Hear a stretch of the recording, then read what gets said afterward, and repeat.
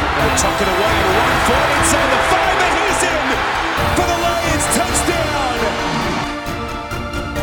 Barry Sanders turned around a defensive back about 3 times. Wow. The guy is trying to tackle him, but he's got his back to Barry because he can't find him. He'll take it. Here's a touchdown, Lions. Holy mackerel, what a run by Barry Sanders. Detroit, there will be a 15-yard penalty on the kickoff, but the play is not reviewable. What up, though? One Pride. This is the Roar of the Lions UK podcast, a podcast where one pride goes worldwide. My name is Anthony Fitzpatrick. I'm joined this evening by Ryan McCluskey, and we are here with the college football podcast, Dynas-Tree. Doing a little bit of a pun title there, sort of mixing the two things on we're doing on the show today. We're going to be talking Dynasty Fantasy Football, the first time we've ever done it, and Ryan, the big breaking news out of college football that everyone was waiting to hear. The Stanford Tree suspension is over. He's back on Twitter after this big fallout that he had with all the students at Stanford are having with the higher ups there about stamping down on fun and everything. He came out with that big sign at a game saying Stanford hates fun and the guy who does it got suspended, but he's back. The Tree is back. The program may not be great, but happy days for Stanford fans. Well, we hope so. We'll see what comes of this season. Another rebuild has begun. Another lot of coaching. Hopefully the committee has learned its lesson about trying to fight the fans and trying to compete with them, because it never really works well for anyone. And their their mascot is one of the creepiest and scariest in football. Absolutely hate the outfit. He's terrifying. But the tree's back.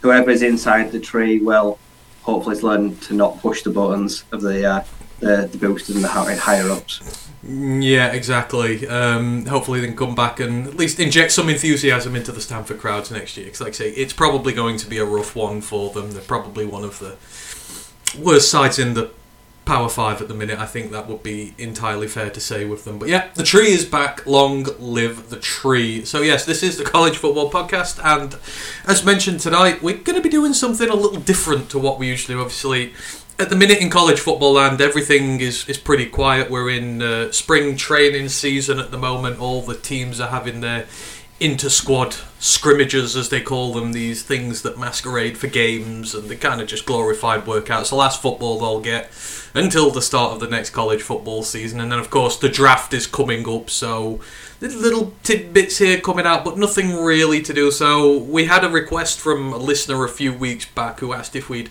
ever had anything to do with the Dynasty Fantasy Football before, and the answer for me and Ryan is no. Obviously what Dynasty is the longer form of fantasy football that goes on for years and years and years, and then you have rookie drafts every season, so all the guys who are currently in the NFL are already on rosters, and then you draft the new guys for your team of the future. So it's like just being an NFL franchise. You can tear it down, you can tank for good picks, rebuild it up from the bottom, you can trade all your picks away and try and form a dynasty, as they call it. There's so many different ways you can do it, and a listener asked if we'd have a go at doing some rankings for this season, so we thought, well, why not? We're coming to sort of the end of our second season of this college football show now, as we prepare to do all the league previews over the summer. We'll go on hiatus for a little bit, so I thought it's something fun for us to do in the meanwhile. So that's going to be the show today. We're going to go through quarterbacks, running backs, wide receivers, tight ends. Me and Ryan are going to list off our favourite guys, then we're going to try and come to a consensus and create a top 5 board for people who do. And if you do want to take our advice, then fine, but I'm just going to preface this with neither of us have done this before, and we are just going off our gut instinct with college players about what might happen with them, so just putting that out there. But before we do get involved, just want to do all the housekeeping and stuff first, and then shout out everyone who is in the chat with us. So as always, the Roar of the Lions UK Discord, if you want in on that, just let us know. We'll fire you a link over. Really ramping up in there now that the NFL draft is near. The Roar of the Lions UK main Detroit Lions podcast. We've been pretty active lately. Saturday just gone, we did an interview with Dave Burkett from the Detroit Free Press. It's really good. If you've not checked it out yet, please go and do so. It's already become our most watched video ever. The last I checked, it was at about 2,500 views, and we've not had a video go over 1,000 yet, so that's kind of the gravitas that Dave brings to a pod, but it's really good. Go check it out if you've not seen it already. And then yesterday we did our final episode of our NFL Draft Prospects. We looked at quarterbacks. We went on for quite some time, but it was quite fun. So if you want to go and check out some quarterback chatter for the NFL Draft, then please go check out that show as well. And a little announcement, if you've not heard already from us, we will be back in 2 days' time on Thursday with another show. We're going to have Nick Baumgardner on from The Athletic. We're going to be having an interview with him. All things related Lions, so if you've got anything you want us to ask Nick, then, just find us on Twitter, find us anywhere, send us the questions, and we will ask him. That will be good fun. Don't forget to like and sub to everything, YouTube, Twitch, all that razzmatazz. If you didn't see on Sunday, we did another stream because we hit 1,000 subs on YouTube, and as always, we can't thank you guys enough for rolling with us over here in the UK when there's so much great Detroit Lions content out there.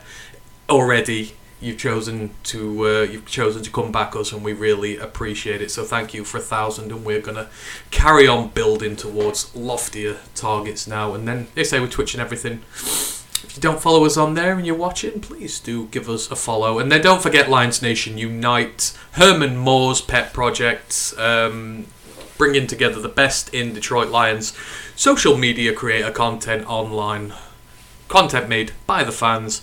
For the fans. Right. Let's get down to business. In fact, no, let's see who's in the chat first. I know there's a few people knocking around. Ash is listening in on Twitch. He says, listening while I build a Lego DB5. Good luck with that, sir. Mike the Marine is in the building as well, as always. Hope you are doing well, Mike. And then in YouTube, we've got a few people knocking around as well. We've got Teardrop Floyd going, waiting patiently here in Mexico. Never heard your college takes. Interested. Hey, thanks for joining us. Like I said, it's a bit difficult to talk too many things college at the moment, but we'll talk draft prospects tonight, so hopefully I can whet your appetite for now before we kick off with Season 3 soon enough and really dive down into next season. Det Fan Man goes, welcome to Top Shelf College Football Podcasting. Hey, Det Fan Man, we appreciate you, and I wondered, did you see the April Fools about General Booty transitioning from quarterback to tight end? I got suckered in by that one and I sent it to you and then had to quickly delete it, but General Booty may rise again one day as a quarterback. Jeff Hurley's in the chat. He says, how's it? Giovanni Leons is in there as well. Thank you to you all who have joined us. Jeff goes, a lot will depend with their scoring system, mainly if they use points per catch and a flex player. Yeah, this is a very complicated system. We're just going to go through players tonight who we think are going to do well in fantasy going forward and let you know about some guys who we think might be good sleepers for the future. So, like I say, 100% we are just trying this. We are not experts. Don't have to take any of the advice we say. We just thought it would be a fun thing to do for the show. So, let's get on with it. And let's start this evening our Dynasty Fantasy Football rankings for quarterback. I figured we'd start with this one, right, because, not so many quarterbacks may be knocking around this year, so I figured we may be able to come to a bit of a consensus on this one sooner. So how are we going to do this? We're gonna let you know personally our top 5, and then me and Ryan are going to try and come to a consensus on a top 5 between us so that we can do like a college football podcast top 5, and then we might let you know of some sleepers who are in there as well. So let's start it off with you, Ryan. When it comes to quarterbacks in Dynasty next year, who are your top 5 guys who you would recommend for anyone doing Dynasty next year? This was the easiest list by far. I feel like we'll have the best time agreeing. I think number 1, head and shoulders above the rest, I think is CJ Stroud. Because I'm now convinced he's going number 1. And the player that doesn't go to the Texans, who have lost Brandon Cooks, have subpar weapons, Apache O-line, just general kind of suck, is going to be better off. Like I said, the Panthers are heading in the right direction. They want their plug-and-play QB, and I think they've given up all that capital for CJ.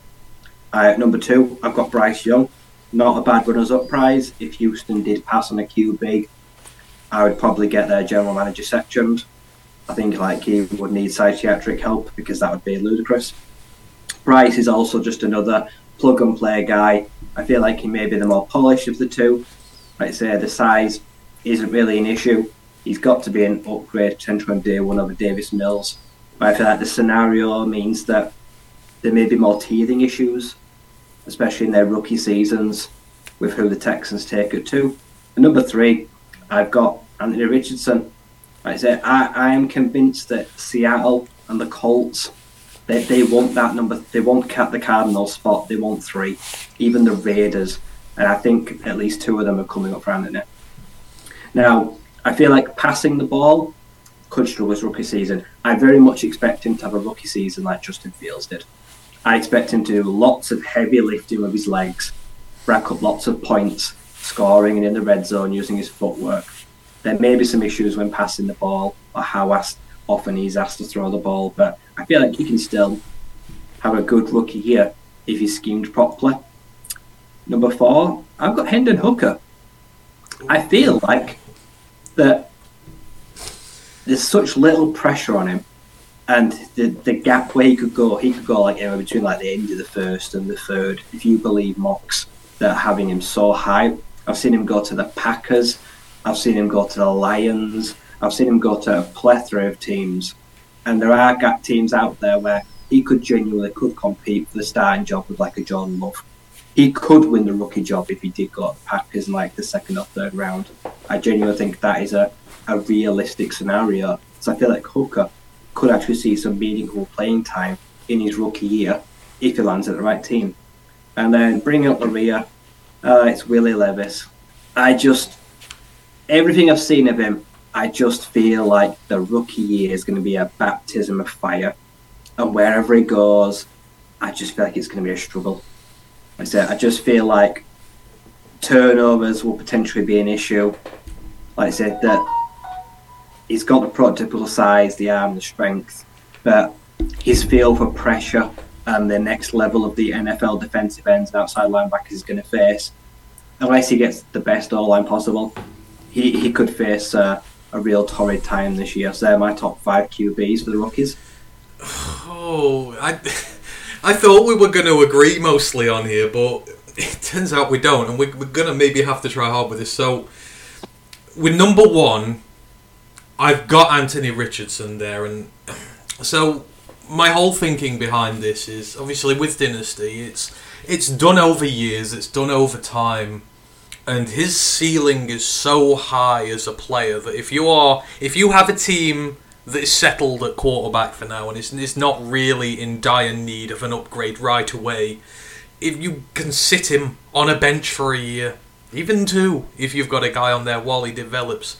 As was said on the pod yesterday, he has the ceiling of being one of the best players in the NFL, and it's just very hard to pass up on something like that. And I think the ceiling is far higher than Bryce Young and CJ Stroud. If they hit their ceilings, he's even higher. So I've put him at number 1 there. I think Richardson has to be the guy, but only if you're not looking for a quarterback right away, if you're in a settled situation with it. Number 2, I've got Bryce. I mean, I guess Bryce and CJ are interchangeable. I just think Bryce is the better quarterback of the 2.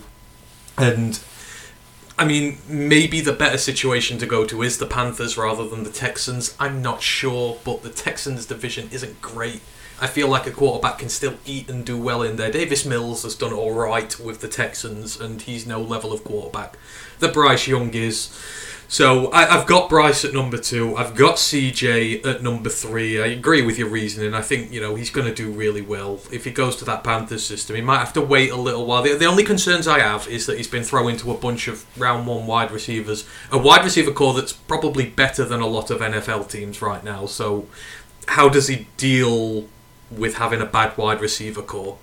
Maybe for a little while. It depends on how a team builds round him, but I think just in the short term it might limit him a little bit, whereas I think Bryce might have a bit of a faster start, and he's worked with a lot smaller calibre of talent over the years at Bama compared to what Ohio State have offensive weapon wise. So I've got that there. 4, I've got Will Levis. Again, this is a pick for the future. This is a pick you are going to make, but if you get the best out of Will Levis, you know, he's not going to be Josh Allen, but you will have someone in that mould who's got a cannon of an arm on them, who, if the accuracy gets better, could just take over games and is going to be able to is especially for a fantasy team, but just for a team in the NFL alone, he's going to turn your fortunes around really quick if you develop him correctly. So I think the value you could potentially get long term means he should be quite high up there.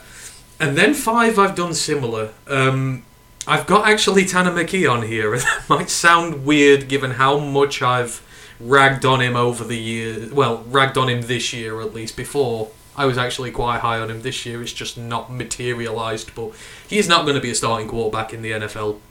But, he's 6'6", he's got the frame, again, got all the tools, really, that he needs to succeed, and he's been on a bad Stanford team, as we've mentioned. He's had some good wide receivers there, but the offensive line's not been great. The running game's been non-existent. It's just not been good at all. So, if you put him in a better team, in a better situation, with his tools, and develop him right, I just feel like the upside, again, is there for you if you're going to sit him and then, wanting a quarterback one in the long run, and you're not too fussed about getting one now. For me, Tanner is that guy there at 5. So, we're a little bit different here. I guess we're going to try and find a top 5 out of these, but I think we may kind of have to stand pat with what we got because we're so different. So, okay, we've got our 2 separate lists there. Rationale them the way we do a little bit differently. So, those are the top 5 for us both if you're doing Dynasty there. Now, I just want to talk about wild cards maybe a little bit. Guys who, we're saying that could be the next Brock Purdy type, who no one's going to pick, who's no one's really going to go after potentially, and could come good in the right situation in this league. So, is there anyone right outside of the 5 you've mentioned, maybe one of the development guys, etc., who you would, if it was you doing it and you had a spot to stash them because you think if they land in the right situation or the right development, that long-term an investment in them will pay off? I feel like, of the names I know, I feel like probably someone like Dorian Thompson-Robinson. He's probably the kind of guy that if you're going to wait till potentially day 3 and you're going to sit him for 2 years maybe while he hones his skills, he could very well become a starter. He's a long-term project. But if you're looking for a guy that fits the modern game and offers the dual threat, can throw when he scrambles, can throw on the run, can throw across his body when he's running the other way, and can command a pocket, I feel like he's someone you're probably going to get the most value out of, or is the most likely to come good of like day 3 options. Some of the more like other heavy set pocket passers, I just feel like they're a bit outdated. I just feel like their time has kind of come and gone. The Ben Roethlisbergers, the Staffords, and that's why I worry about guys like O'Connell, Shum. Like, will they be able to keep up with the mobility? Do they have the agility for the modern games? Yeah, I like DTR as a long-term player and a good potential at worst backup. Yeah, he's top of my list in that regard as well. I think if he finds a correct scheme fit somewhere, because obviously these dynasty drafts are done before the draft to not give you an advantage, but if DTR was to land in a system that favoured its dual threat quarterbacks, like a Baltimore or something like that, then I think the potential for him is sky high, because they build around quarterbacks like that, and you don't necessarily need to fully develop them before you can start playing them and using them. So DTR's there, and I will throw in a few others. So you mentioned Aiden O'Connell. I put Aiden O'Connell in there. If you're looking for a pocket passer and you think, if he landed in the Lions system, I think we were talking about this yesterday, I'm not saying it'd be a smash hit, but it would be a system he would thrive in, or at least he would have the best chance of succeeding in. So if you sent him somewhere like the Patriots or us, someone who like thrive off that play action, they need a more of a pocket passer type guy, then I think Aiden O'Connell would be worth a pick. And I think you'd be able to wait until after the draft, because I don't think anyone's going to go out and draft him, but I think he could come in and start and do some damage, if he's required to. So I will put him in there. And then I would just say, as a very, very long shot, keep an eye on where Lindsey Scott lands, because dual threat quarterback, you're going to develop him long term, but if he again lands in the correct system or on the right team, that is a long term play that I think that you can afford if you've got some spots spare and you may be looking, down the future for your quarterbacks. So I think outside of that, there's Yeah, I'm with you. I think a lot of these guys, just the day three, the pocket passer types, I think they're going to really struggle, and I don't think we're going to really see that much out of them. But I mean, Brock Purdy happened, so we did not see that one coming, so who on earth knows? Right, let us move it on to the running backs, and I feel like this is going to be very difficult, because when you're profiling dynasty running backs, obviously you want a guy who's going to get a lot of carries. You want that bell cow guy, but you want a guy who's a dual threat as well if you're doing the points per reception leagues, etc. You want a guy who's going to be in the passing game, because if a team gets behind and goes away from its running back, suddenly a bell cow becomes kind of worthless because they don't get plays. So I figure it's really hard to try and rank these. So go first again, Rye, with your running backs. I'm going to be really intrigued to see which way you've gone here, but who would be your top 5 running backs if you were drafting them for a dynasty team this year? So, number 1, I found was the easiest. Like, Bijan Robinson, there's a good chance, like I say, he's going to get taken by someone that's either in win now mode, needs a bell cow, or has got a great offensive line, and he's going to get 150, 225 touches from his rookie year. Touchwood, stays healthy. He's not going to have to compete with many guys for touches, and he can basically do everything. So, at worst, you're going to get someone that sees a lot of the ball and just has to produce. So, I don't feel like fending off any of the other guys will be an issue. So, at number 2, I've got Jahmyr Gibbs, because I feel like he's the best, maybe complementary guy. Like I say, he's a very good receiver. Like I say, he's got nice soft hands, catches the ball out of the backfield. And seeing him go make that big jump up from Georgia Tech to Alabama has eased any worries I've got about him also being able to take a strong workload. So I feel like he will get good touches in the red zone, he'll score touchdowns, and he shouldn't get too many miles on the clock as well, because he'll probably split carries a bit like a Swift Montgomery system. He isn't going to be asked to do too much, which I think will work in his favour. So at number 3, I've got Juice Vaughn. I've got a riser. I feel like as a long player, like I say, he's going to be a value pick, but over time I feel like he will grow into a role. I feel like he's maybe the best pass catching back of this. I feel like he can carve out a role for himself where he doesn't have to try run through the formation. He can very much be a bit like a DeAndre Swift, where he needs to bulk up a little bit and protect himself, but splash plays aplenty, I feel like will make him great value, especially if he catches on with a good team that's got an established running back 1. Like I say, it may take 2 or 3 years, it may get minimal impact in a rookie year, but I feel like you probably get him pretty low.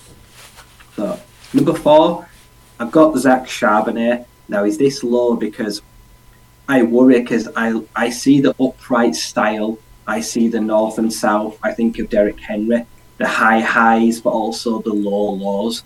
Like I say, when he gets injuries, Zach Charbonnet, I feel like will maybe miss time.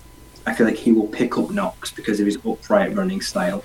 He's a bruiser, but he's got the frame. But I feel like the wrong team may try run this kid into the ground.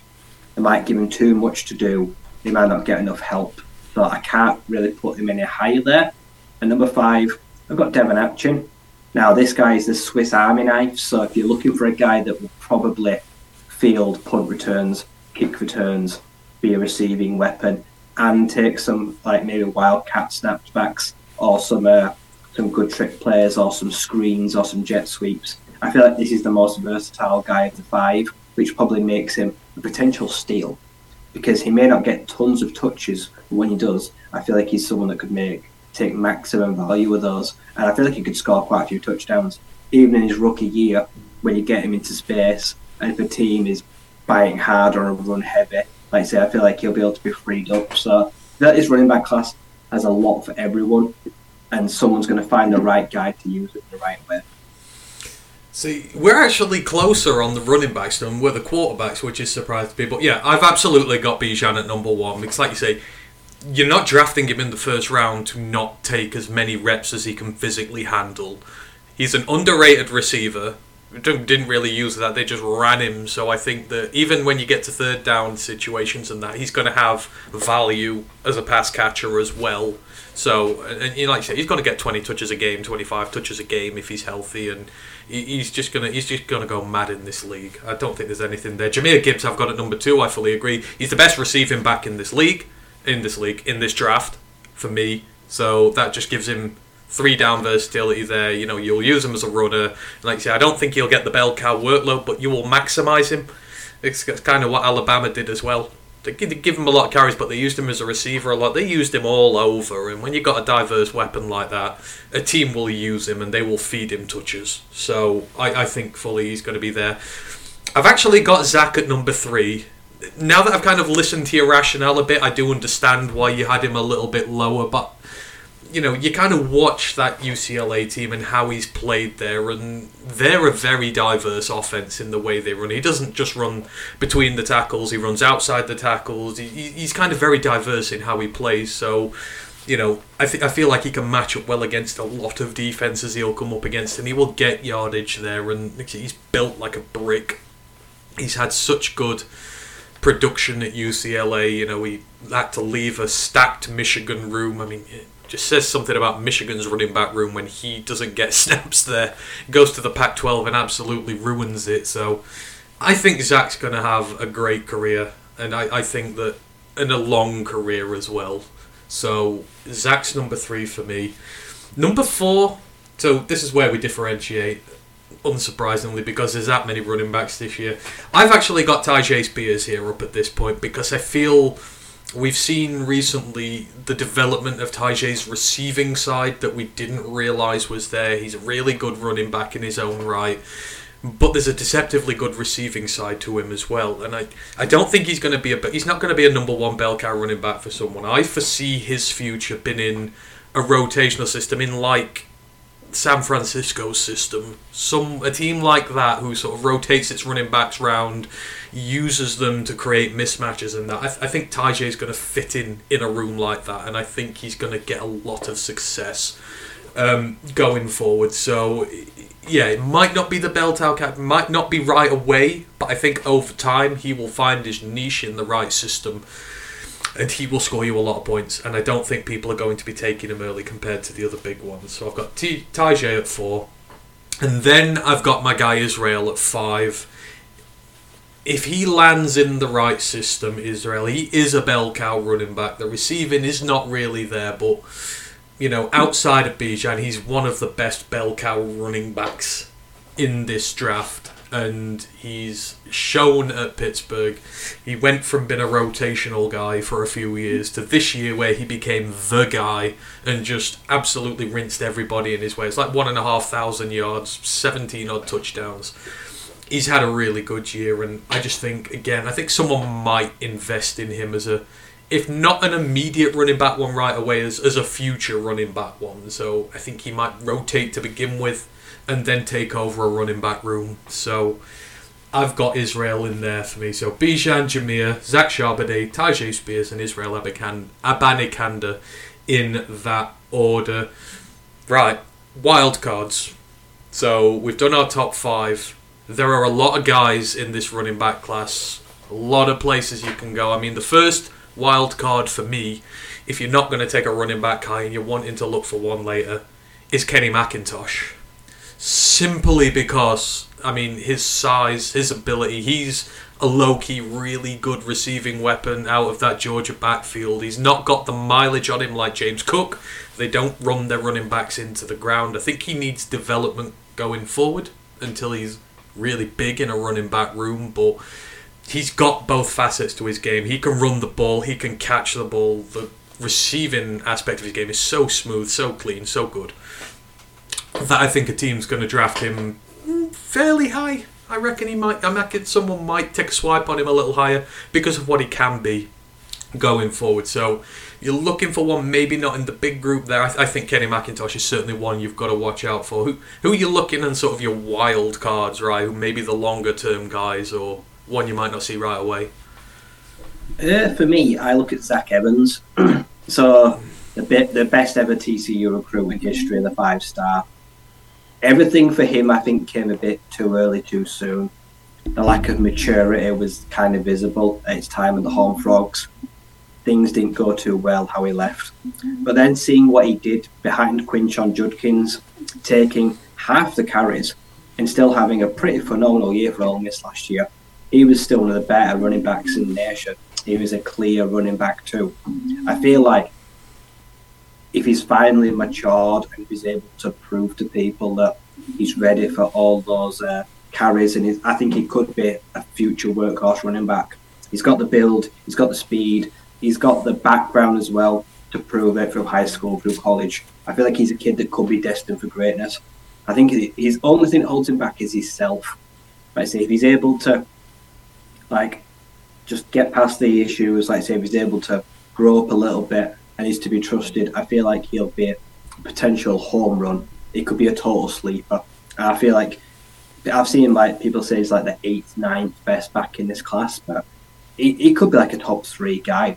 He could be a day 3 pick, but I feel like if you're willing to mentor him for a year or two, then you might see the very best of him in 2.5, 3 years' time. Yeah, no, I fully get behind that. I remember there was a time when we thought he would be the best running back in the class, and he's just held himself back a bit. But yeah, Zach Evans, certainly one if you want to risk your running back room a little bit there.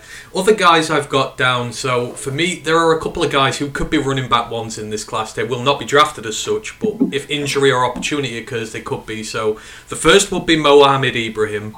So Mo's had a phenomenal college career with the Minnesota Gophers. Of course, it was the big injury that did for him 2 years ago, but he came back last year and looked like he hadn't lost a step. And I just have this sneaky suspicion if Mo ends up at the right team, like a good rushing team who uses a bell cow back, someone like that, and an opportunity arises, if the starter gets injured, if he gets some snaps, he can come in and be a running back one for you right away, because that's what he's been his entire career with the Gophers.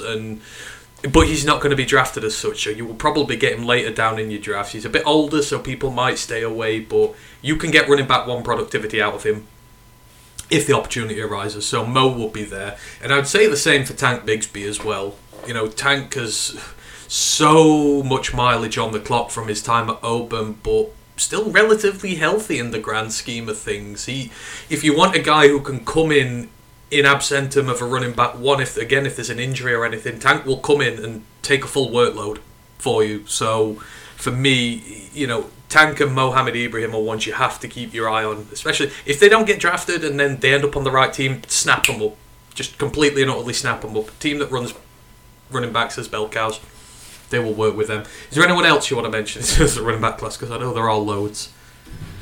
If you're going for someone like, say, that is kind of like a new kid on the block, I'd say Kendre Miller. Like I say, coming off a fantastic year himself, kind of came out of nowhere. I feel like this year he's young, but he's very well built. He's got a muscular frame, and he's had a lot of production this year. He's kind of like a hot name because of somewhat recency bias. I feel like he'll probably do pretty well. I feel like he might even get drafted a little bit too high. Like I said, I think the sky's the limit with this kid talent-wise. I just feel like he has to go into the right system and he has to be nurtured because he's still very raw and he's still quite young as well compared to a lot of these guys. So he needs to be managed properly and not rushed or thrown into too much too soon. Yeah, absolutely agreed. Right, let us move on. Let's go to tight ends now, because this tight end class is stacked. It's probably one of the most stacked tight end classes ever, and it's going to be very interesting to see what the line of thinking is here when it comes to drafting them for a fantasy team. So, tight ends, Ryan, who have you gone for with your tight ends? Number one, I couldn't look anywhere else other than Michael Mayer. If you're looking for the finished product of the last 2 years, nearly 20 touchdowns, just safe, solid production, which I feel like is kind of what you want from a tight end. Consistency. They don't have to be that flashy, like say Mark Andrews, Kittle. Like say they're just kind of consistent, but they're always available and they can be the focal point of an offense. And I feel like Michael's shown that for the last 2 years now. You'll get instant potential offensive player of the year talent. Now, But in 5 years' time, you're probably still getting the same level.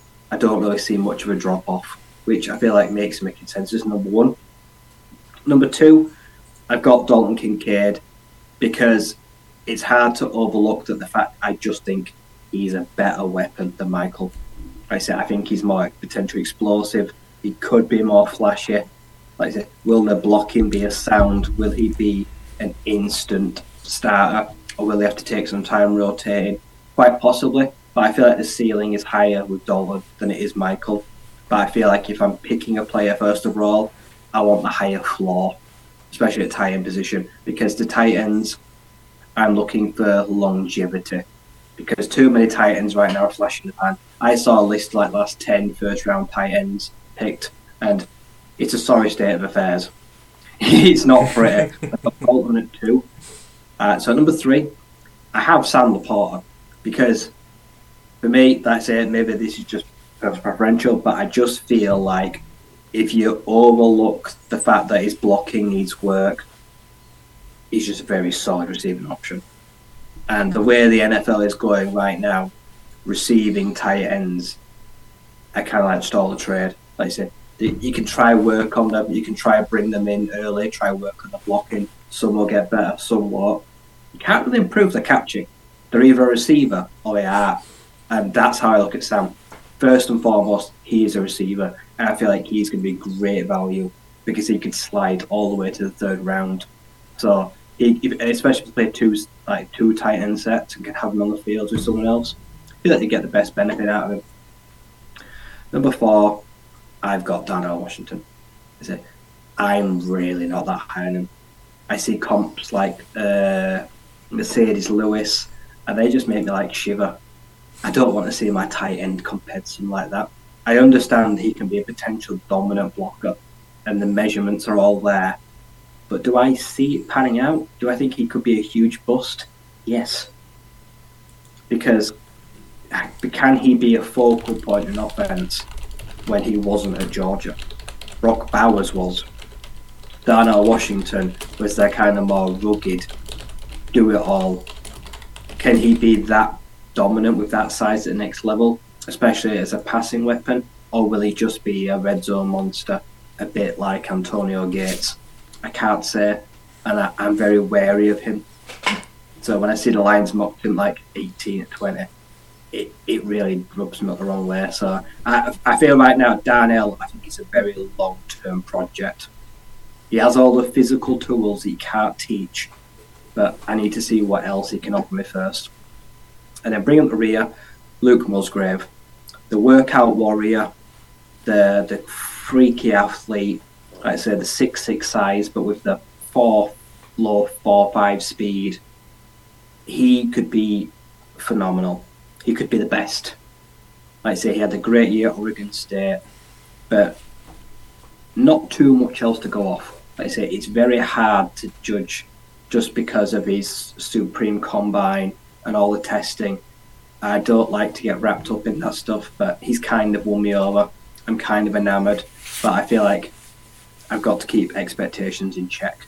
And I could have put him at 1 or 2 and feel like he's going to be the next Travis Kelce, but that you're just preparing yourself for trouble there. So he has got tons of upside.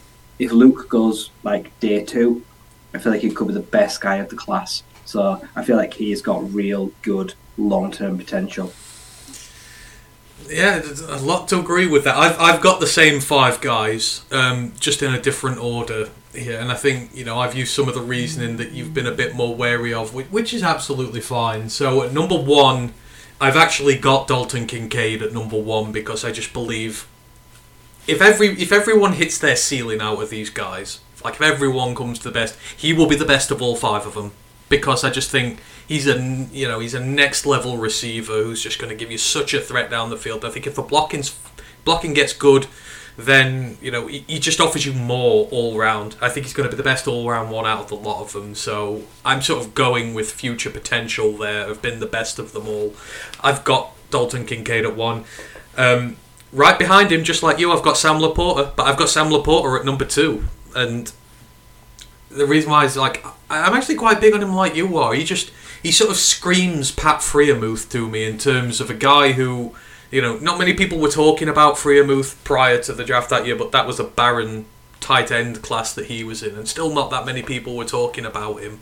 But he ended up in the perfect scheme fit with the Steelers. It's like, if you could have picked a team for Freiermuth, it would have been the Steelers. I think it's going to be the same with Sam Laporta. I mean, he's been on a dog-awful Iowa offense, and he's still got the yards, he's still played well, he's been the only threat they've had as a receiver, and he's still got the yardage. That takes skill as a tight end to be like the number one guy and act like a number one receiver. And you say the blocking has a ways to go, but a lot of these guys, blocking doesn't really come until they get to the NFL, when it's schemed a lot more and it's done that way. So I just like really what he brings to the table. He's done it in an awful offense. You put him in a good offense that's going to really maximise him, I think you're going to get a fantastic player out of him, and you could have a trajectory to move. So I've got him there.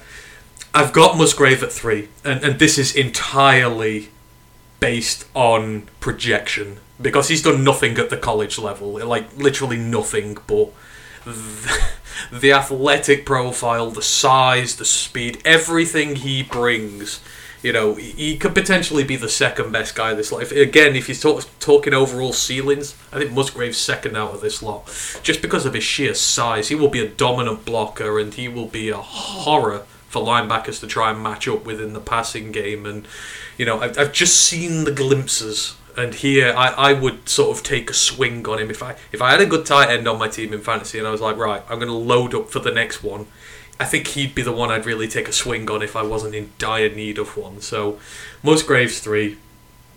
I've got Darnell at 4, and this may sound really harsh to Michael Mayer because I've got him at 5, but again, I think with what he brings to the table, he is more of the blocking guy right now. But Georgia they've used him as an offensive weapon, but I think there's a lot more for him to come as a receiver. But I think naturally, as the great blocker he is, he'll get a lot of reps, he'll see the field a lot, and he'll get a lot of opportunities, I think, to be a receiver as well.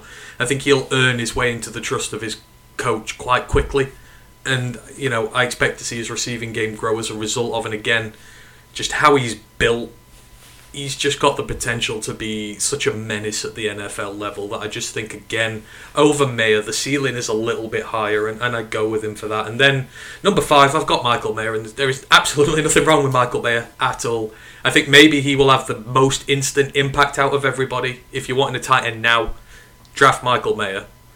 But I think in the long run, in 2-3 years' time, when you're looking at it, I think, he's doing well, but this guy's just hit on one of these guys below who came out who just had a lot of potential about him. I think we'd be looking at it like that. So that is the only reason he is down there. But I'd be stoked to get any of these guys. Really, I think they're all going to be very successful at the next level, provided they can stay healthy. I'm really excited for looking forward to seeing them. Out of everybody else, anyone we're not talking about here, and I think after these, a lot of them are going to be developmental guys, scheme guys, etc. Who would you get for the long term out the tight end class? I suppose Luke Schoonmaker offers a good balance of blocking and receiving. Like I say, and he comes from a noble scheme. Like I say, he was used well in a good tight end scheme at Michigan, and Michigan have had recent success with tight ends, I suppose. Like I say, got like Jake Booting, guys like to the draft. Struggled after they got there, but they have good foundations at least. If you're talking like a long-term player, you're going to stash like day 3, you probably got like Tucker Kraft from South Dakota State.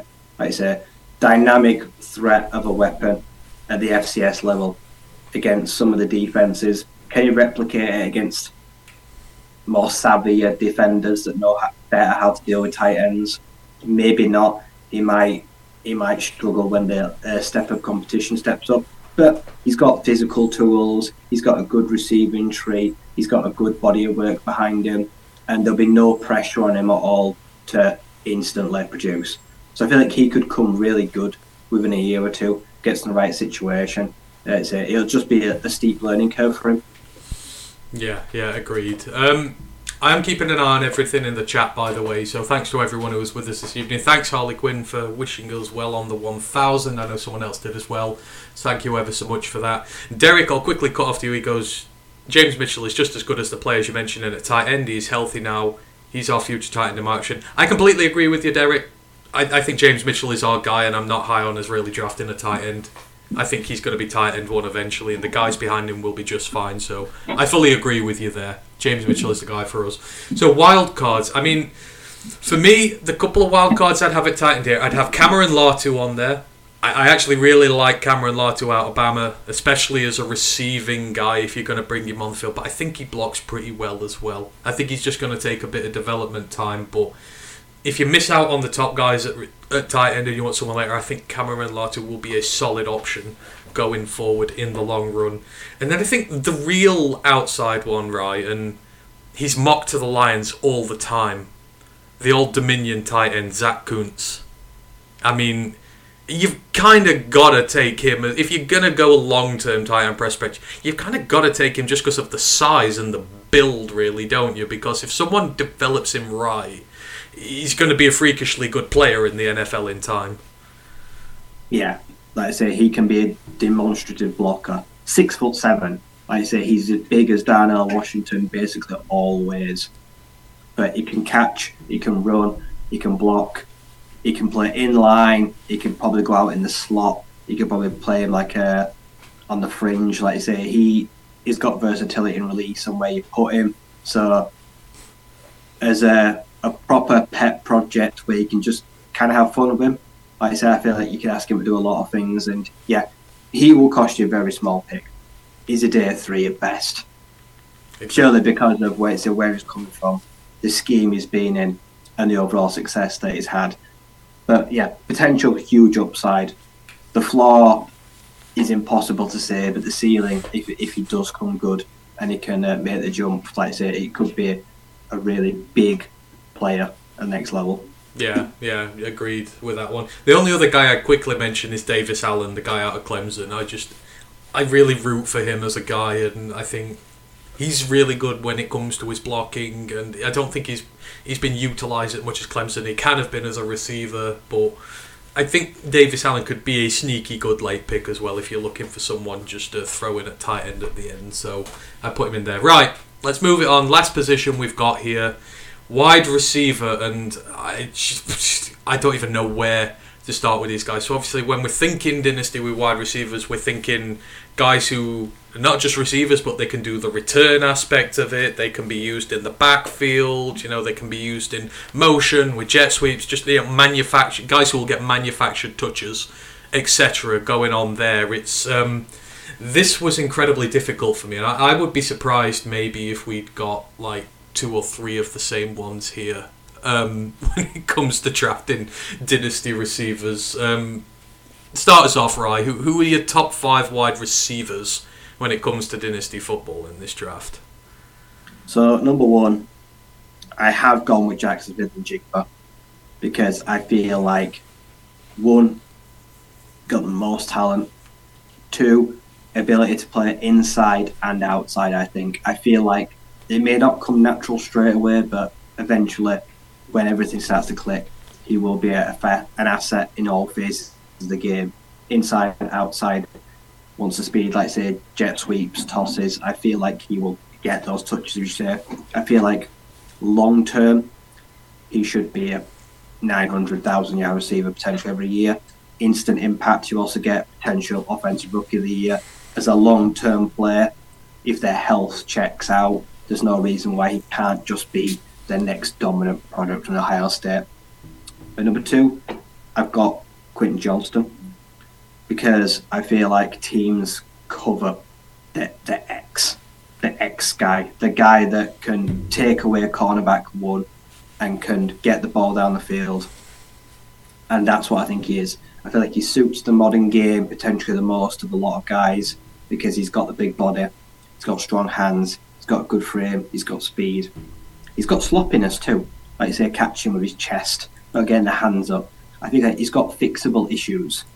Like I say, he's coming off a monster year, and I feel like he can be the kind of guy that, if he lives up to his ceiling, will put the fear of God in defenders.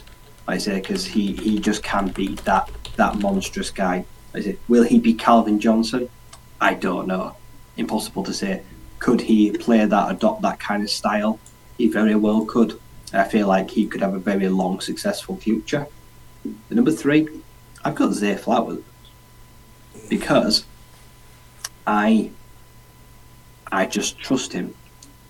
When someone for me can play multiple years with up middling, good to mediocre to bad quarterback play and still put up levels of consistency, playing in the slot, playing in the backfield, potential returner, and also, despite his diminutive 5, also win on the outside with fluent, crisp route running. I feel like he's just made for the NFL. I just feel like he's a dream for a defensive coordinator when you get someone that just can play so much bigger than they are and just never looks out of place in any position you put him in. And I just feel like he could potentially be a star and the best rookie season maybe out of this class if he lands in the right team towards the end of the first round. He could be the guy that could lead them to a Super Bowl, be on a Super Bowl winning roster within his rookie year. Number 4, I've got Jordan Addison. I've got him because I feel like you may get the best out of him of all the guys I've listed as maybe a opponent or a kick returner. Like I say, he has got good, crisp turns. He cuts well. He's got speed as well. I say a lot of these guys before him aren't overly fast in a straight line, whereas Jordan, potential burner. I feel like if you're looking at, say, a PPR, or if you're looking at just points, home runs, touchdowns, like I say, he may not have the biggest volume of work, but what he can do in short touches or lesser targets may make up for other guys. So I feel like he could potentially be a real winner there. And at 5, I've got Rashid Rice. I say the guy really came into his own this year. SMU. I say he followed in the footsteps of Danny Gray and Reggie Roberson, but he just looks so much better than them combined this year. He just showed that, like I say, he lit up physically, the testing as well, the combine, all that, fantastically good. He has got great speed. He's got high IQ. Like I say, he's got explosive plays, can take the roof off the defense. Tanner Mordecai's strong arm, he showed that. Like I say, I feel like he could be a special teams ace himself as well. He will do the hard work. If he has to, he'll earn his reps through special teams. He could definitely be a gunner. I feel like if you asked him to tackle someone, he'd have a good go at it. I feel like he's a long-term player but could have really big upside in a few years and could come good. Like the way Tyler Boyd, like at the Bengals, started quite slow, and like years 3 and 4 really coming into his own. I feel like if you show Rashid that kind of confidence, he will return it in a long-term play. That's interesting. That's quite interesting because we do have a few of the same guys here on this one. I was wondering whether we'd agree with any of these. So when it comes to wide receivers, I've actually not got Quentin on here at all. And considering I actually really like Quentin, I don't know. There's something that I watch him and I just don't know whether it's going to be there. But number 1, I've actually got Jordan Addison as the receiver to go out with number 1 purely because he's had success everywhere he's been on college. First with Pitt, then with USC. He's often been the guy, especially at Pitt, he was the guy. The guy that everyone double-teamed, that put extra pressure on him, that, gave him all that special attention. He was still able to get productivity. Then the move to USC was a big step up for him on big limelight, and he still got production. Again, on a team that's not really... I think Riley's offenses are really good, but he is still kind of the standout guy there. A lot of pressure on him transferring in, and first year just absolutely rips it up. Still carries on doing well. I just think those guys who get good production everywhere they go, they find a way. They find a way to fit in the system. They find a way to earn the trust of their coach. They find a way to make plays and get touchdowns. And I just think Addison is the safest of the lot of them. And I think he will give you really good receiver numbers going forward. And I think the longevity's been there with him. He's always been fairly healthy. Never really been injury issues, anything like that. So Addison would be the first guy for me there. I've actually got Zay Flowers at number 2. I know you got him at 3, but all that stuff you said about Zay Flowers, I kind of agree with. And it's because team will pick him for scheme fit, right? So someone's going to you're picking him, especially in the first round. You're picking him that high because you've got an offensive scheme that needs a player like him and only him. So he's going to get touches manufactured for him. They're going to be plays where it's going to be on him. I think he's going to get a high volume of them. And just like you say, maybe undersized, maybe diminutive, but the speed, the route running, just all that stuff that gets him the separation he needs so he doesn't have to compete. And I think he'll be put in a scheme where he's designed to succeed. And, I think he's going to be a real hit, especially in his formative years. I think he'll hit the ground running really quickly. So, yeah, I'm all up on Zay Flowers there. Number 3, and you may disagree with this one here, but I think he's sneaky going to be good at the next level. I've got Xavier Hutchinson. I feel like Xavier he's been on a bad team. He's been on a bad offense as well. He had Brock Purdy throw into him last year, but it's not been good this year. And again, he was finalist for the Biletnikov. He's got that strength on the outside that you want. Maybe he doesn't get the separation that you'd like, but he's got the strength. He's got the contested catch ability. He's just a guy who's going to go out and make plays. And, he's going to be a guy who's going to go out there. He's going to be a blocking guy. Again, I think a coach is going to love him. They're going to give him lots of snaps to go out there and do his thing. So I think maybe not right away, but I think as a long-term, reliable, consistent option at wide receiver, I think Xavier Hutchinson's really going to do it. Really going to do it going forward. At 4, I've got JSN. Then I've got Smith-Njigba there. And for me, one, he's coming off the injury with the hamstring. People are worried about that. And, it's not good for a receiver if the hamstring's pinged. But the only other issue I have with him, he's a really good receiver, do not get me wrong, but he's always been an offense where he's got Marvin Harrison with him, he's had Chris Olave with him, he's had Garrett Wilson with him. He's never had to undergo the pressure that a true wide receiver 1 does of having men doubled up on him, having all that extra attention given to him, the spotlight of being the guy. Because when you've got those four wide receivers lining up, who the hell do you devote your extra time and attention to? I need to see him adapt to being a true wide receiver 1 who has all the pressure put on him and all the attention, and can he still keep making the plays when he does? He probably could, but the guys I've got above him are the guys who've they've done it. They've still been really good receivers at college level in spite of a lot of opposition attention on them. They've still carried on doing it, so that's the only reason he's down there. It's nothing against him. And number 5, this may come out of left field, I don't know, and it's not really someone I'd looked at a great deal going into this process, but I've got Marvin Mims on there from Oklahoma. I think Marvin's been a very steady presence on that team for a long time, but I also think his potential's not even been close to being unlocked there. I just kind of like his entire skill set overall. I think you can use him outside, you can use him inside. You go on a receiver needy team who needs sort of a guy who can sort of move around and fill a lot of holes for you. Again, will probably get a lot of touches in the process. Marvin Mims is that guy for me, and I could be regretting that one, but I do think there's something there with him. I don't think we've seen the best of Marvin Mims, and I still think he's a really good receiver already. And I think there's a ton of room for growth going forward. So I've got Marvin there at 5. Right. There's a ton of receivers in this class. We've mentioned some of the good ones, but there's so much development talent going forward. To finish it off, who's the guy who maybe doesn't do it right away, or is not going to get drafted high but might do it quicker? Who would be your sleepers at receiver?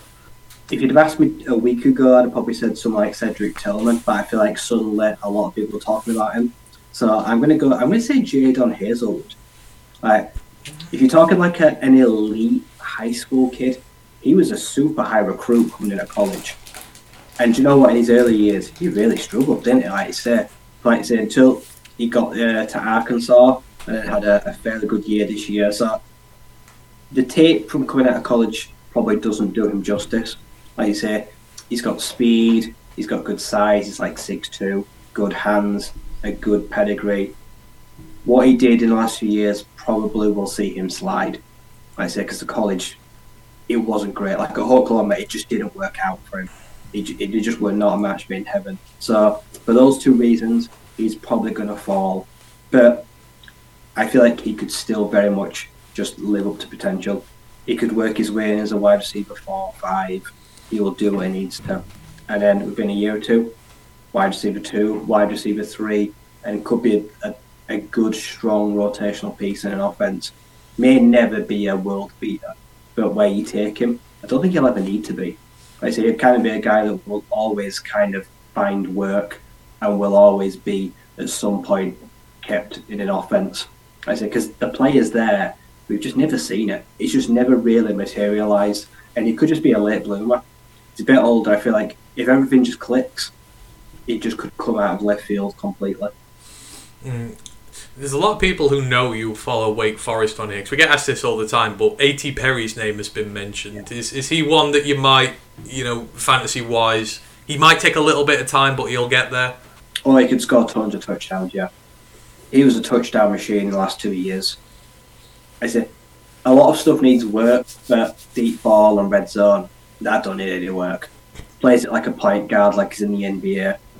Massive 6'5" frame, good arms, long, knows how to play defenders, especially at the goal line.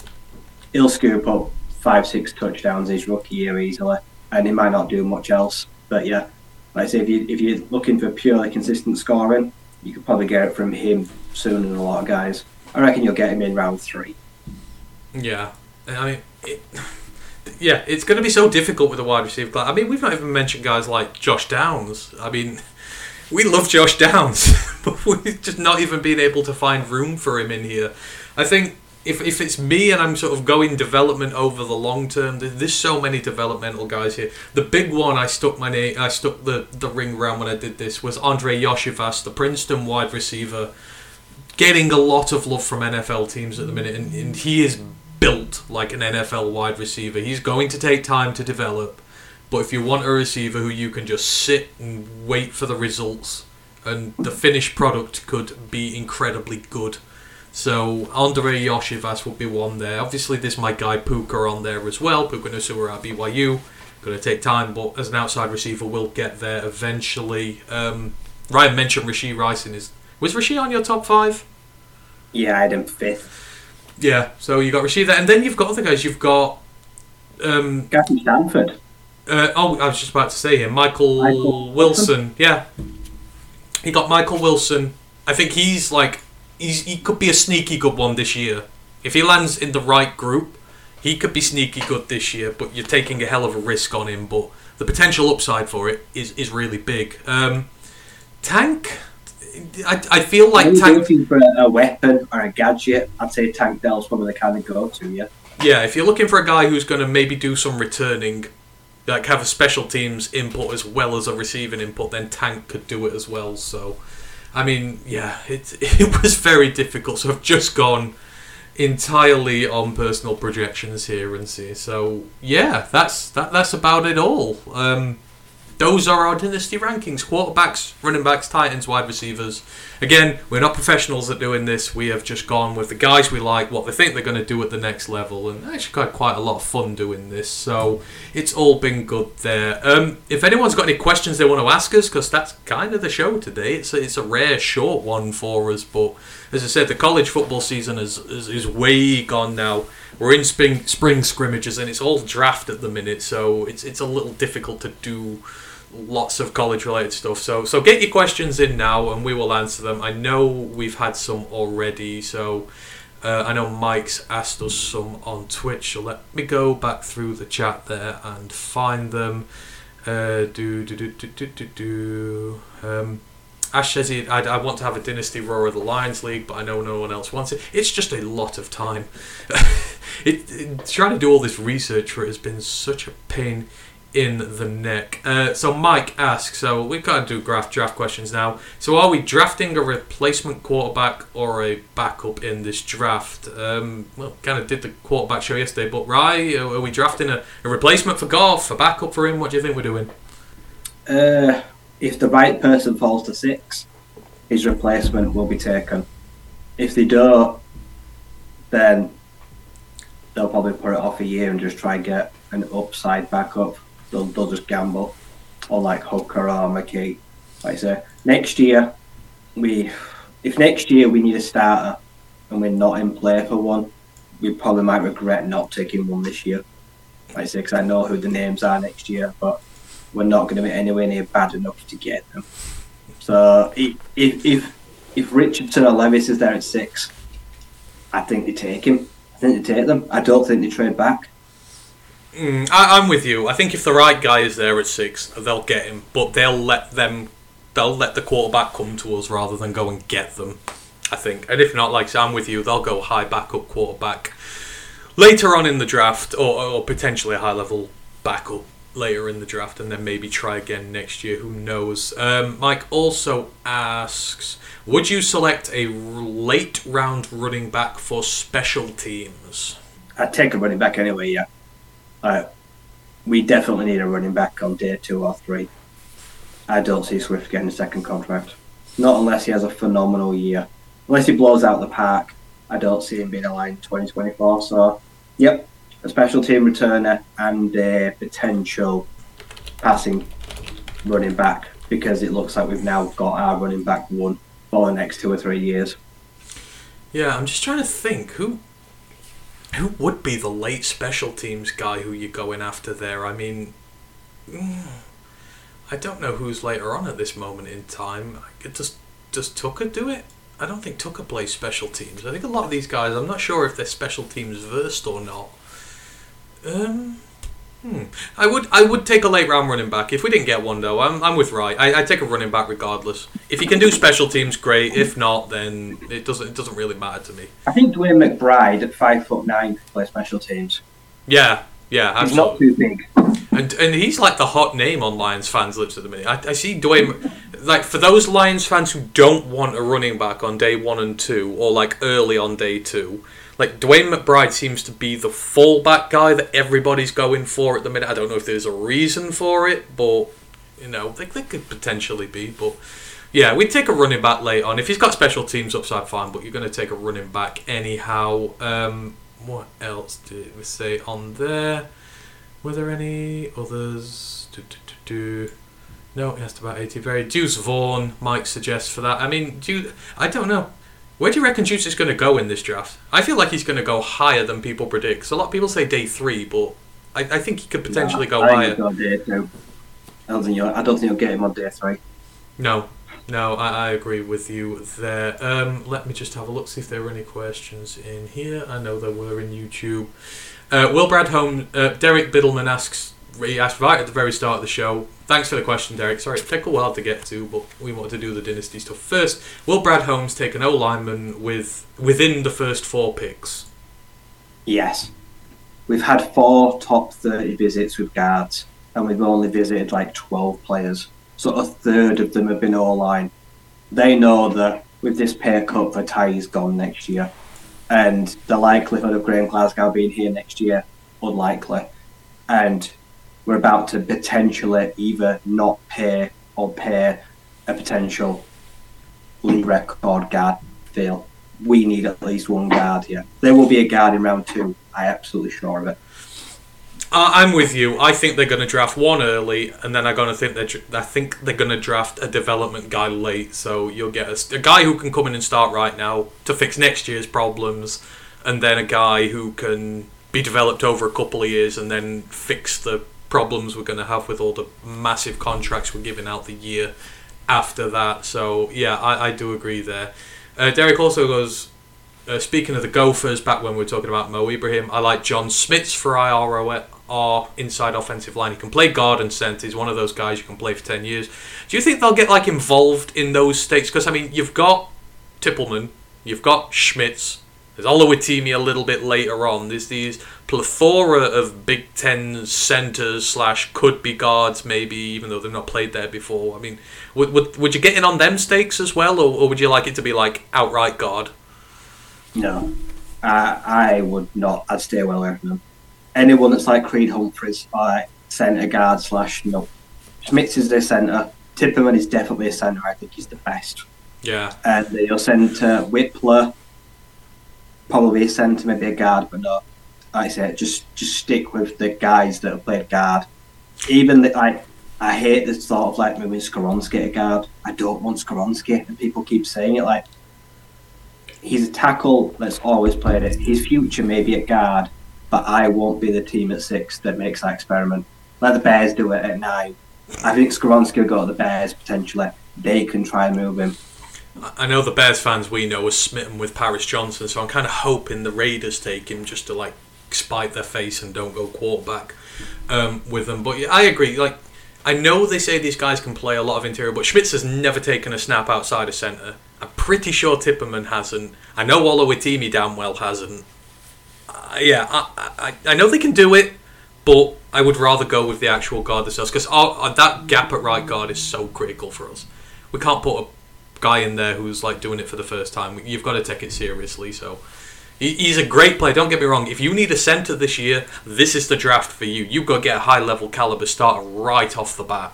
It's crazy, but I'm with you. I don't think they're one for us. John Doe asked, do you need a linebacker, certified middle linebacker, put Anceloni on the left or right side? Are you expecting us to be in the middle linebacker conversation? I fully am.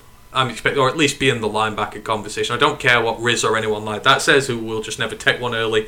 I think this will be the year that they do invest in one, because we've got 5 picks in the top 80, and there's some really good guys there. I think we will. What do you reckon? I think we need to. They gave Anzalone 3 years, but in the back of their minds, they've got no intention of keeping him 3 years. I don't think he's got intentions of staying here 3 years. And as of right now, then we don't have a Mike linebacker. We don't have his replacement in-house, so we need to find it. And if that is Jack Campbell at like 44 to start the second round, if people don't like it, so be it. If it's Trenton Simpson at 18, that might upset people, but so be it. I trust them to find our new future linebacker. All the best teams, like I say, you've got Shaq Leonard, you've got Fred Warner, you've got guys like that. If you invest in a proper Mike linebacker, you will reap the rewards of it. We've not done that for a long time, and it's getting a little bit tedious. Yeah. No, I agreed. I think we do need to sort the Mike out. Or at least we need to invest in future linebackers, because outside of, who knows what's going on with Barnes, but outside of Rodrigo, there's no one else coming through the system right now. There's just a load of special teams linebackers in there who are never going to be anything going forward. So we got Chanel, Willie Gay Jr., Nick Bolton in 1.5 years, and it fixed their entire defense. It took a bit. They are ridiculous. I want to find our Logan Wilson or our Nick Bolton, and I feel like he's there this year. Oh God, absolutely. I think linebacker has to be a priority out of these. So get your guy. And like I say, you're in maybe in a position where you don't have to play him that much this year, especially if you go upside developmental guy like Henley, like someone like that who needs a bit of polishing and a bit of fine tuning, but you can just sort of ease them in whilst the 3 guys take the snaps there. So you've got to do it. You know, we've got no one coming through at linebacker outside of Rodrigo, no one coming through at cornerback outside of, I guess we don't, unless you count Jerry still, but he's as good as a first teamer at this moment in time. And then at safety, you've just got Kirby. It's positions where we need to keep reloading for the future. So, and linebacker's one of them. We've absolutely got to do that. Kool-Aid Kid goes, what do we know about John Penasini? Or was that already covered? No, we've not really talked about John. As far as I'm aware, he's reinstated to the league now, but he's not coming back to the Lions. But I don't think... I don't see him being a Lion. He's a free agent. Yeah. I feel like if he was going to stay a Lion, wouldn't they have just reinstated him and activated him? I don't feel like what waiving him's achieved. No. It's an odd one with John, and it's like, I really like John. John follows us on Twitter and interacts with us occasionally. He's a really good guy, but we've got to remember the Lions made him play through injury, and I know it was Patricia, I know it was the previous regime, but there will still be people there from that time. He was playing hurt, trying to get in the team and do everything he did. So maybe he just feels it's time for a new place. So he's had a year off. Maybe the injuries got better because he had all those calcium deposits. It just wasn't very pleasant. And maybe he's thought, I can come back and do something now. But I think his spot's gone anyhow. When you got Bugs here, when you got Benito here, his kind of spot in the system's gone. He's not going to be a starting DT, which we need to go with Aleem. So then you've got sort of Aleem, new starting DT, wherever it comes from, Benito, Bugs, then Penasini. you get a lot of run stuffers in there, and it's kind of a lot of depth, and I don't think you'd see many snaps. So it's a shame, but I love John, and I hope he gets on a team, and I hope he gets snaps because he deserves it. It's just a shame what happened here with him. Grandizer goes, Stanford wide receivers give teams PTSD due to J.J. Arcega-Whiteside. Was he a Stanford wide receiver? He was, wasn't he? I completely forgot of it. That's maybe, but I think Michael Wilson will be better than JJ. I think he will be. I feel like you've got to give him the benefit of the doubt. When you're on such a rubbish team, you have to give these guys the benefit of the doubt. I think he'll do well there. Right. Again, I'm just sort of going through questions now. If you've got any questions, please quickly get them in because we really got nothing else to go on tonight now. Where were we? Let's go down. Grandizer goes, keep saying Devon A-Chain and Kendre Miller rise up a little. Your thoughts on those running backs? I mean, we kind of discussed them, but A-Chain's getting traction because of his return ability and his speed, isn't he? I mean, I guess, did we say, do you reckon he's day 2 now in the thick of things in this class?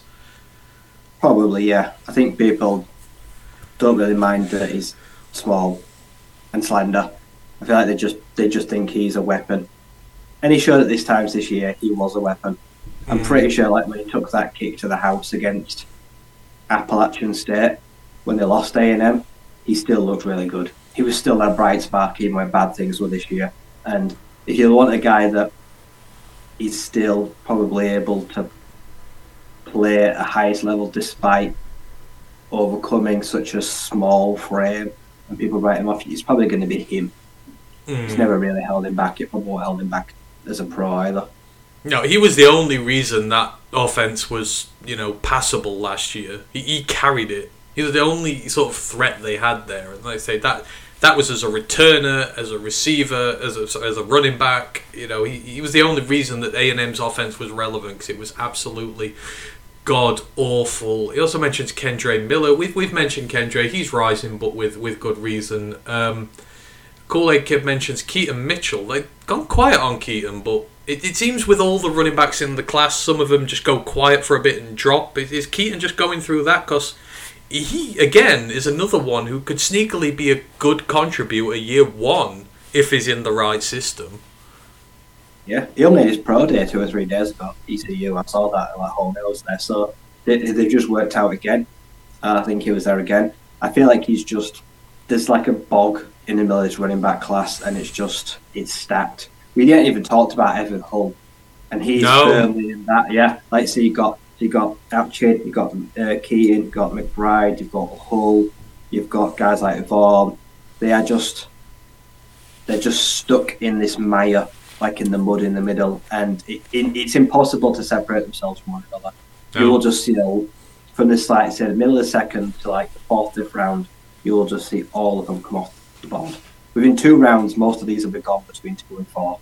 Oh, absolutely. And Evan Hull has sort of the benefit that he plays out the wild card as well. So more touches for a running back if you can play out the wild card, maybe slinger through few throws, which he did at Northwestern. That kind of gives you about a versatility. It's like the adage of trees growing in a forest. They're all really good. They're all trying to grow at the same time, and some of them will just rise above the others and get all the. This will be what it is with these. Like you said, there's this big middle pool of guys, and 2 and 3 of them will rise to absolute prominence, and we'll be thinking, how did we miss them? When in reality, it's just there's so much talent. It's all about where they land and how they get used, and how situations work out. Sometimes it's completely by accident. It's an injury. It's a trade, whatever, and these guys just get really good. So, yeah, it's crazy. Grandizer goes, have we had the fullbacks, kickers, punters, and long snappers snow yet? No, we have not. I don't think there are 5 long snappers in this draft. I'm pretty sure there's not 7 punters in this draft. There's Bryce Barringer and the guy from Rutgers, and kickers and fullbacks. I don't think there's 8 full. In fact, I think there is 8. I think Pro Football Network got 8 fullbacks, but they were really, really reaching for that. So maybe we'll see. Det Fan Man goes, one day Royal Lions UK will understand that linebackers simply don't matter. No linebackers till day 3 forever. We will fight that narrative forever, Det Fan Man, before we give into it. Rise to the linebackers in day 1 and day 2. 100%. Grandizer goes, I want a pure centre for the Dolphins. Well, this is a great year for you. go for it. You got about 5 from the Big Ten alone, so have fun with that.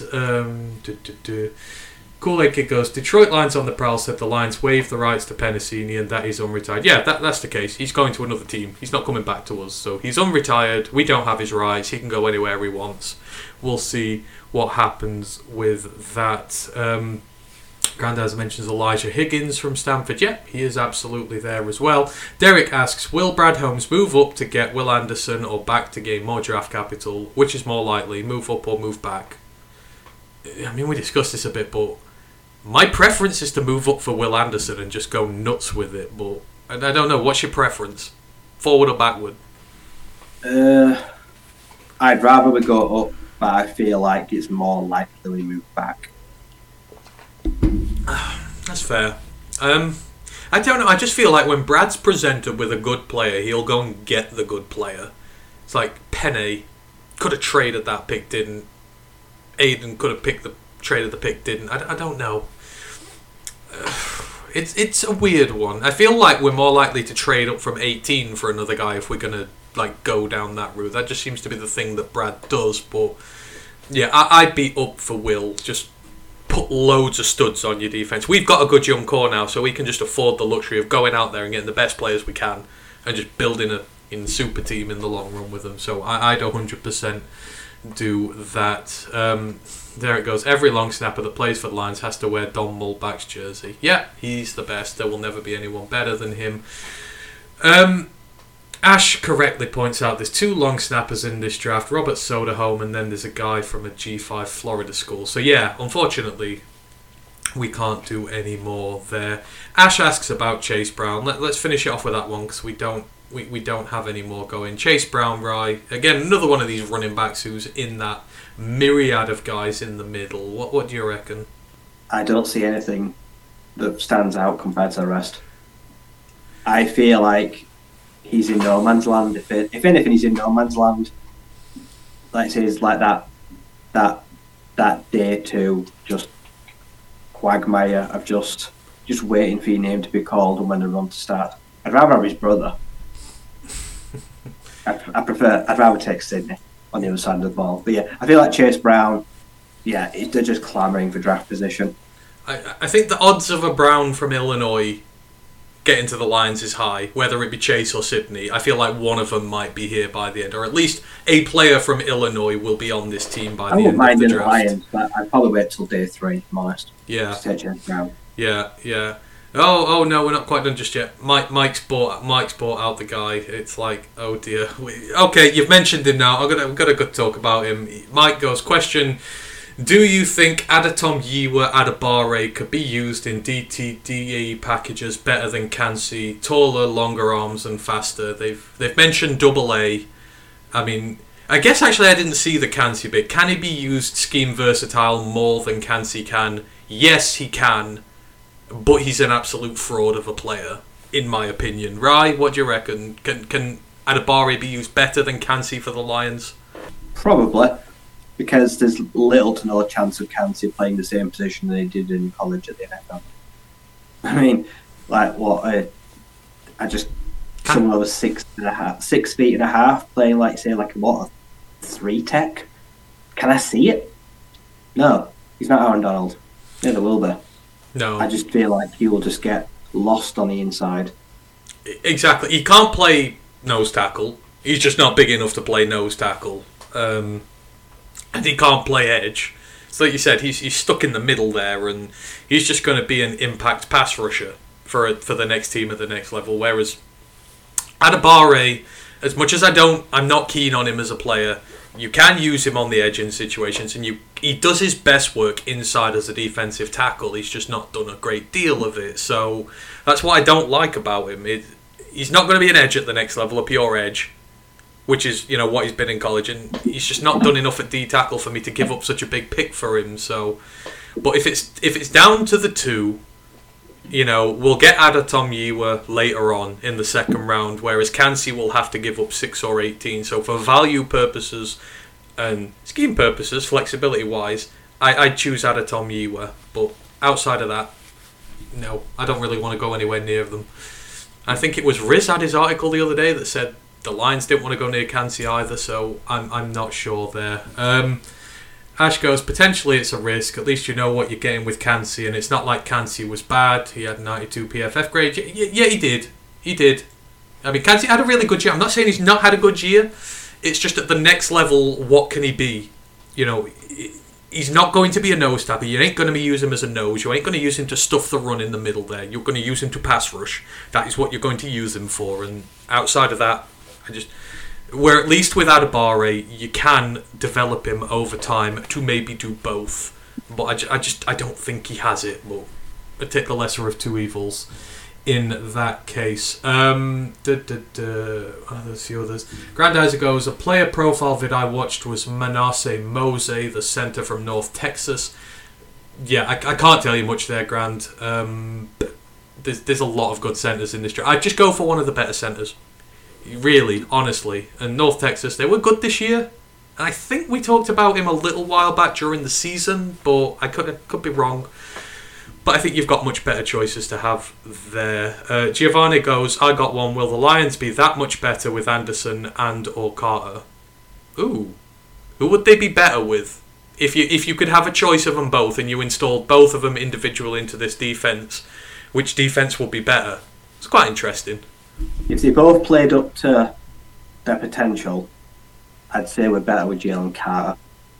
Because I still think pressure through the middle is where we're lacking. I think we're fine around the edge. Yeah, I would agree. We need a DT, so we would be a better overall defence with the DT in there in the edges that we've got, rather than putting Will in as well. But it's just a part that gets me really, really excited, thinking that there's Will, Hutch, Romeo, Charlie. I mean, just send two blitzing NASCAR packages against the quarterback and kill him. That'd just be the way to go with that one. Derek goes, prediction, we trade with the Vikings during the draft and fleece them again, lol. I mean, we may. I don't really know where they're picking, but Brad has traded with division rivals quite frequently now, so I wouldn't put it past him to do it.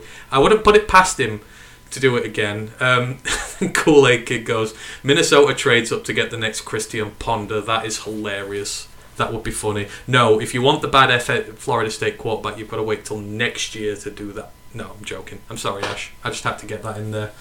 Kool-Aid Kid goes, after they chose Teddy Bridgewater, I needed him. Derek goes, out of our free agents, who has the most impact? Quickly, and then we'll probably leave it at that. The ones we've signed so far. Emmanuel Mosley. Ooh, interesting. Free agents, who's going to be the best? Oh, I think it'd be Cam Sutton.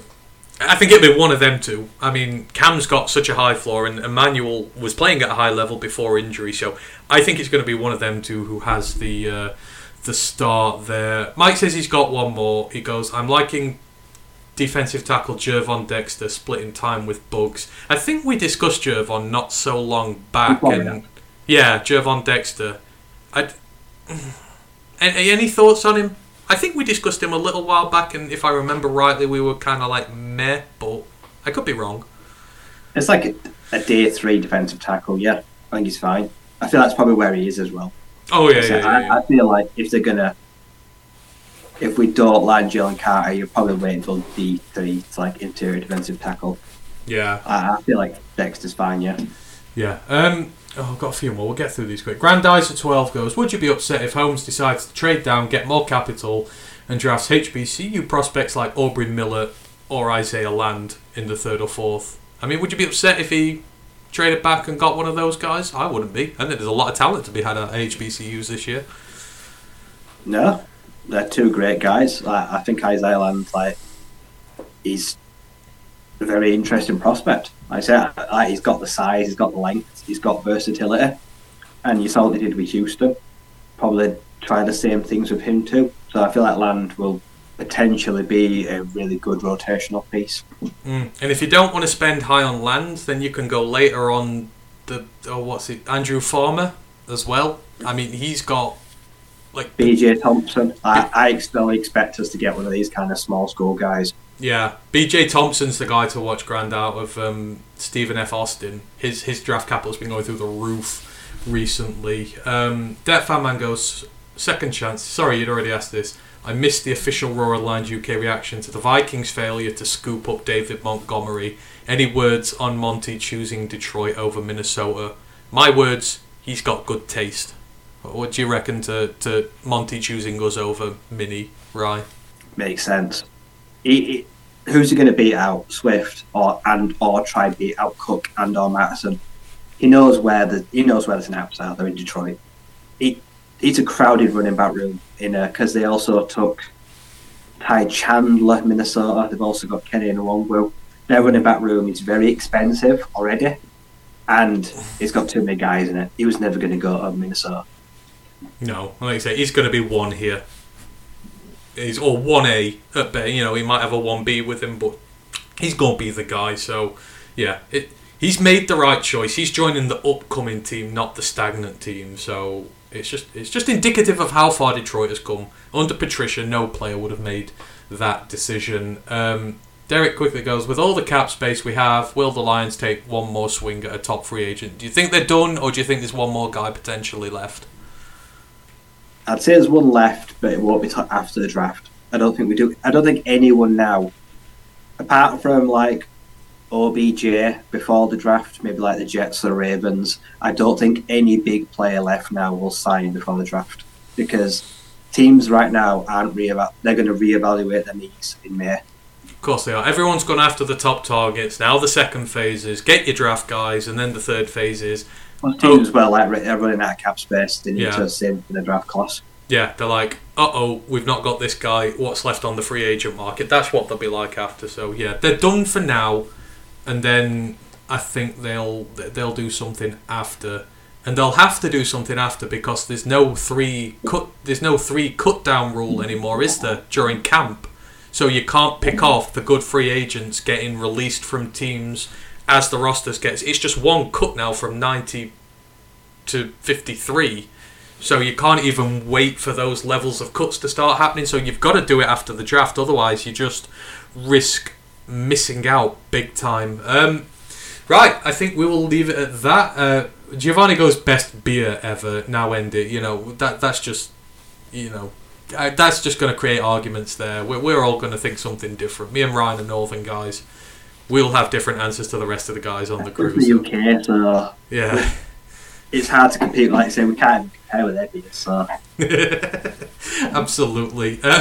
Derek goes, great show, guys. I'm glad I could be alive. Hey, Derek, we are very grateful that you could be here with us. Thanks for all the questions and all the interaction. I appreciate it. Thank you to everyone who's joined us on Twitch. Thank you to everyone who's joined us on YouTube. Me and Ryan will be back again next week with the college show. As said, we've got about 3 shows left now, a couple before the draft and one after, and then we'll go on our little hiatus while we sort out all the league previews for next year, which take a metric ton of work to get done. So next week we're hoping to do a Mac draft show with some of our friends from our Discord chat. I need to get on with Junie about that, but we're going to take a look in depth at some of the Mac guys, so potential sleepers in the draft, and of course Carl Brooks from Bowling Green as well. Everyone wants to hear about him, and we've not really chatted about him in terms of edge guys and potential there, so that should be good fun there. As said, for the main Detroit Lions podcast that we do, we are back in 2 days' time on Thursday. We are talking to Nick Baumgardner from The Athletic. He's been on the show with us before, but not for a few years, just like Dave the other day, so it's going to be good to get to catch up with him again. So please, if you've got any questions for Nick, leave them on our Twitter, leave them anywhere, and we will get them sorted for you. So that's it in terms of next shows. Just remains for me to thank again Ryan for joining me on the show this evening, for all of you who have joined us in the chat. You can find us all over the internet, so on Twitch, Twitter, YouTube, just type in Roar of the Lions UK. We are becoming a big enough deal now that when you actually type it in, we are the first search result that comes back, as opposed to the old days when you typed it in and you couldn't find us for love nor money. We are the first hit, so any of your socials, just type in Roar of the Lions UK, you will find us. And thank you ever so much for your support as always. We love and appreciate you all, and we shall see you on Thursday. Until then, just remains me to say, one pride.